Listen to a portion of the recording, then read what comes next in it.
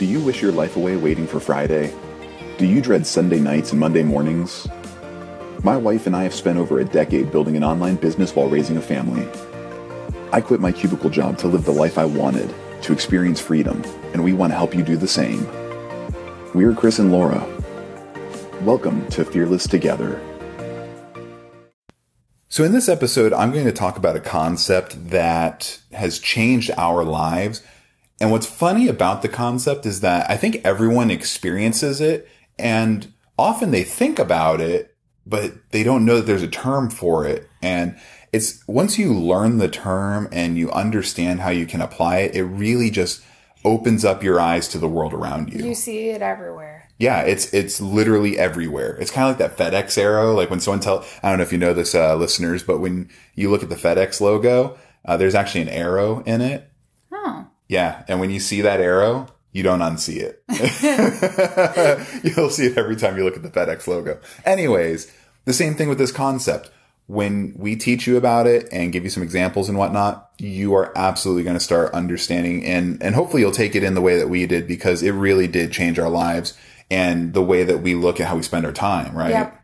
Yeah, it was a great motivator. Yeah. So we're going to geek out a little bit here, and I think that you're going to get a lot of value out of it. I'm really excited. Okay. Yeah. So let's start with, do you want to start with my Circuit City employment story?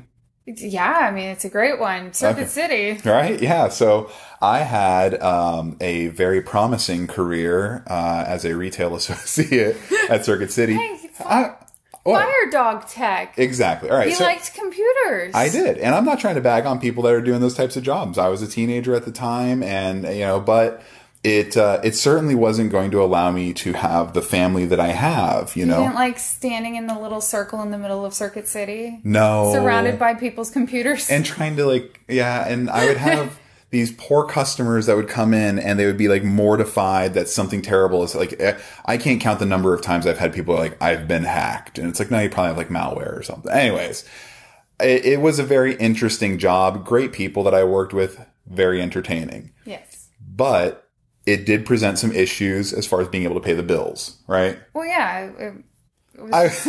I had enough to pay my car insurance and then buy ramen noodles. But you were also 19. I was 19 years old. I was in great shape because I was a roofer previously.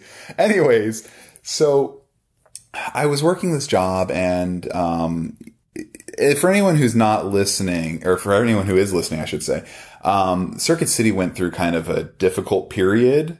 It's dark times. Which can be noted by the fact that there are no more Circuit Cities left, But they were going through some rough times, and I was right there towards the end of, just the world was changing. And I was working with all these great folks, but we were waiting for new layoffs to happen. I mean, every day I would walk in and we'd have this team huddle, and it was the team huddle would get smaller and smaller.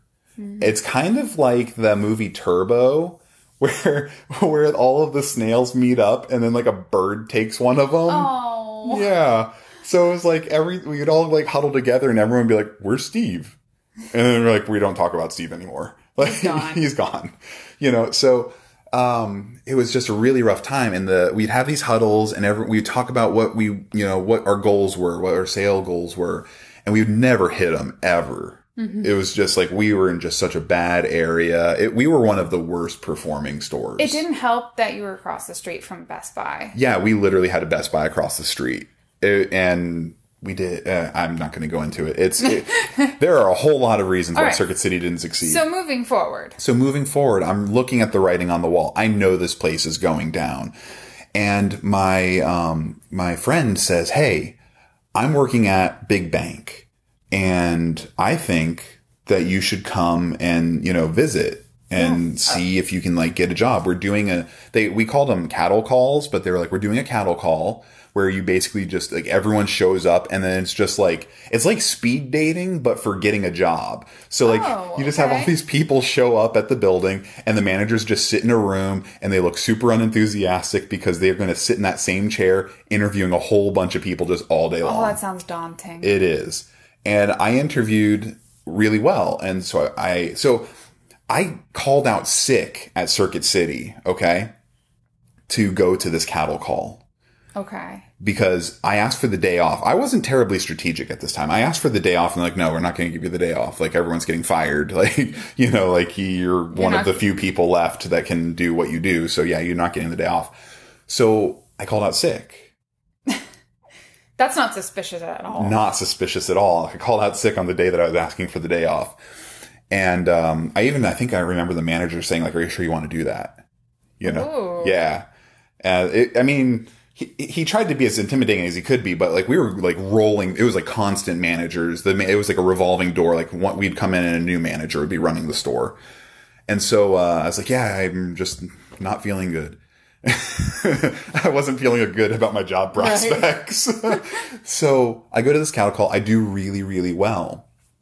And what I didn't know at the time is that I was making a decision based on a concept called opportunity cost. Right.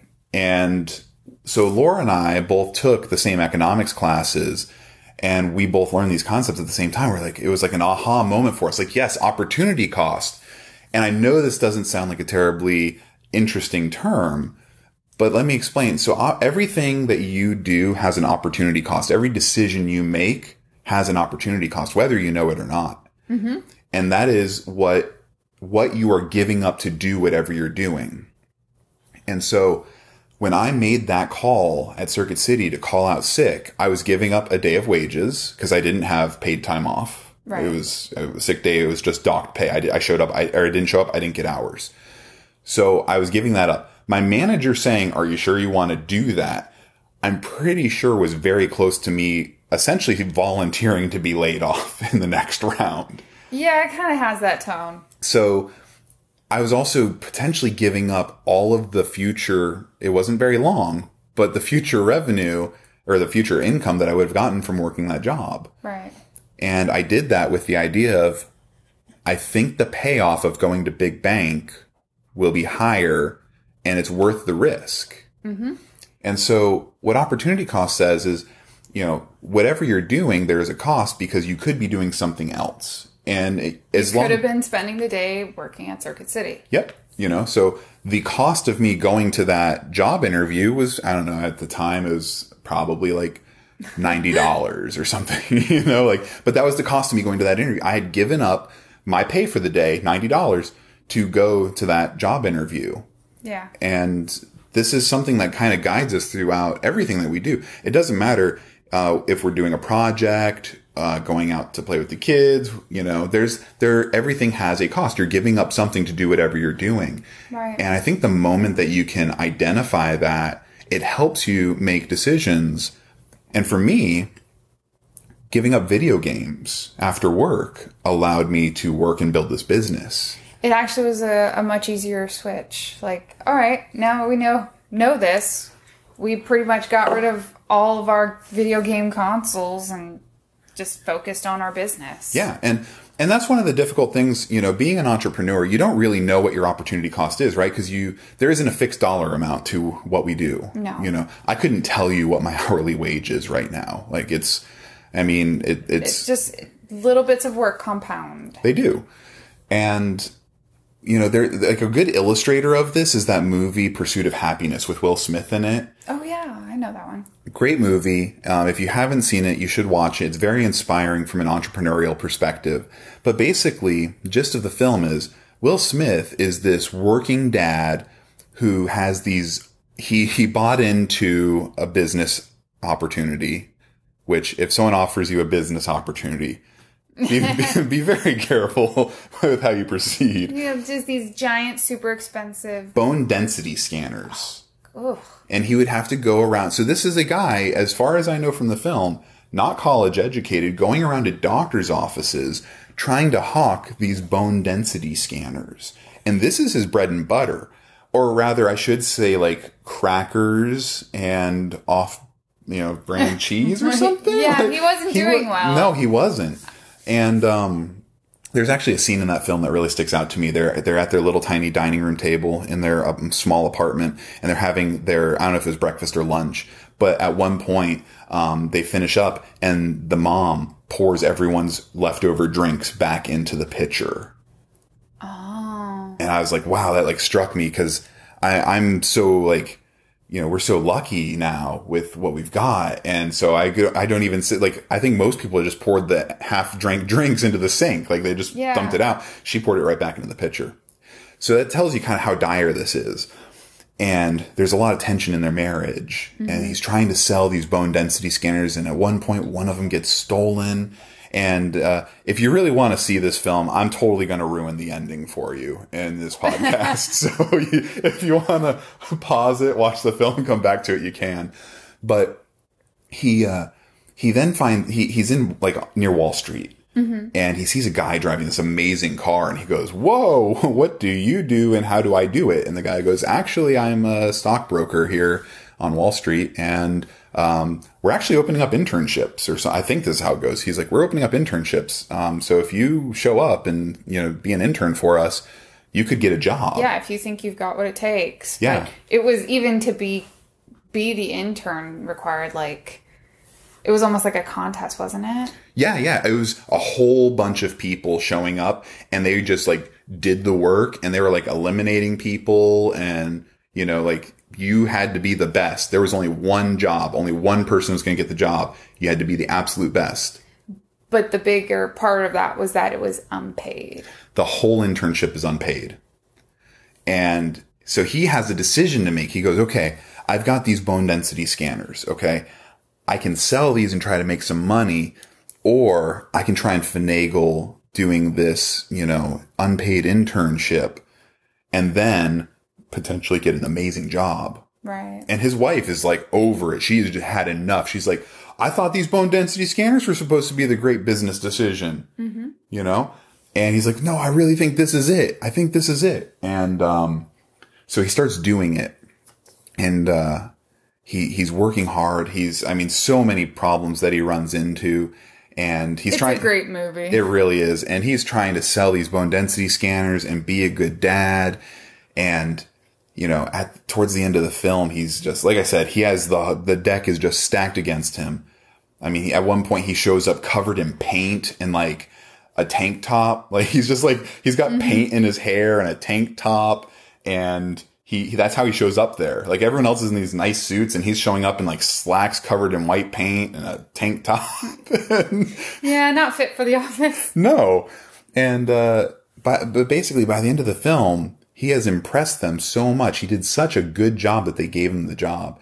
And this is based on a true story. Mm-hmm. This is not like fictional. This is based on a true story. And that guy, I forget his name. His name escapes me at the moment. He went on and he became a huge success, millions of dollars that he made. Mm-hmm.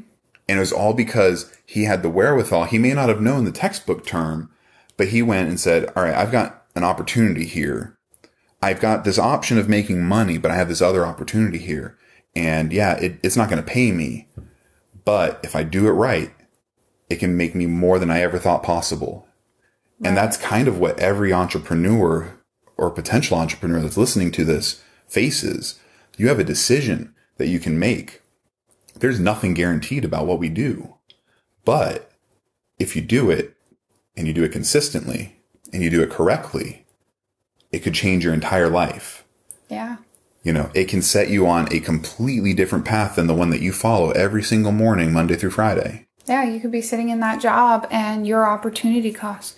You're sitting there getting your steady paycheck, but you're possibly missing out on this amazing business that you could be building instead. And that's it. And that's I don't like using the word fair, but I'll use it for this. This is the most unfair aspect to opportunity cost is in most situations, you will never know how much you've lost on the opportunities you've never taken. Mm-hmm.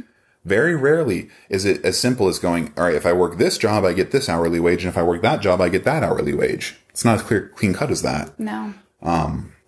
And I'm very happy that I made that decision. And even just how you spend your time leisurely, like there's a value to that. There is, absolutely. Yeah. The time that you spend doing, watching Netflix could otherwise be spent building a business. And I can't tell you how much that time is worth, because if you end up building a multi-million-dollar business, then, that Netflix was very, very expensive. Right. But if you go off and try to build a business, it fails horribly, you lose a ton of money, well, then the Netflix was a better decision. But yeah, I mean, ultimately you just missed out on entertainment. Yeah, but, well, and a lot of money. It cost you a bunch of money. But that's one of those things that it's really on you to figure out, what are my opportunities that are before me? And do I think that I've got the ability and the motivation to go after those? Because if you do, then whatever you're doing could be costing you a quite literally a fortune. And I'm not advocating for people to just go out, quit their jobs and everything. I love how we did it. It took forever. I was very, like, the movie Shawshank Redemption is like how my life was at my corporate job at Big Bank. I was like slowly chipping away at the wall, digging my tunnel to get out. Yeah.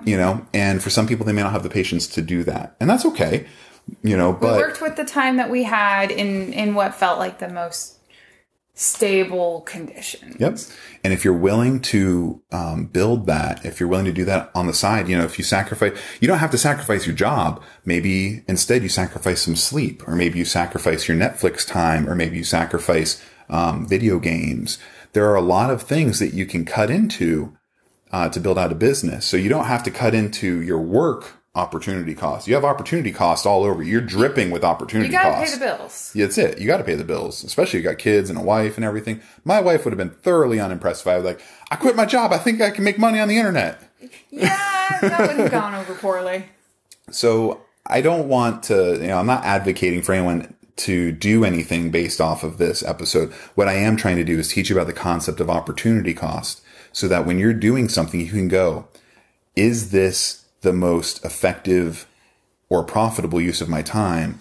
Or should I, or could I be doing something else that may lead me to much more profitable times? Because, when I worked at Big Bank, there were a lot of people there that complained about their situation, but they never did anything to change their situation. And they're probably to this day still complaining about their situation. And that is because they didn't take the opportunity to assess their opportunity costs and go, I'm not happy here. I'm spending a ton of time here. I'm getting paid this much, but I'd rather be doing that. And that may make you a lot more money. Yeah, sometimes that you just have to work for it. Yep. Sometimes you just got to get fearless. Oh, gross. Thank you so much for listening to this episode. Have a great night. I hope you enjoyed this episode of Fearless Together. Make sure you subscribe and learn more at fearless.fm.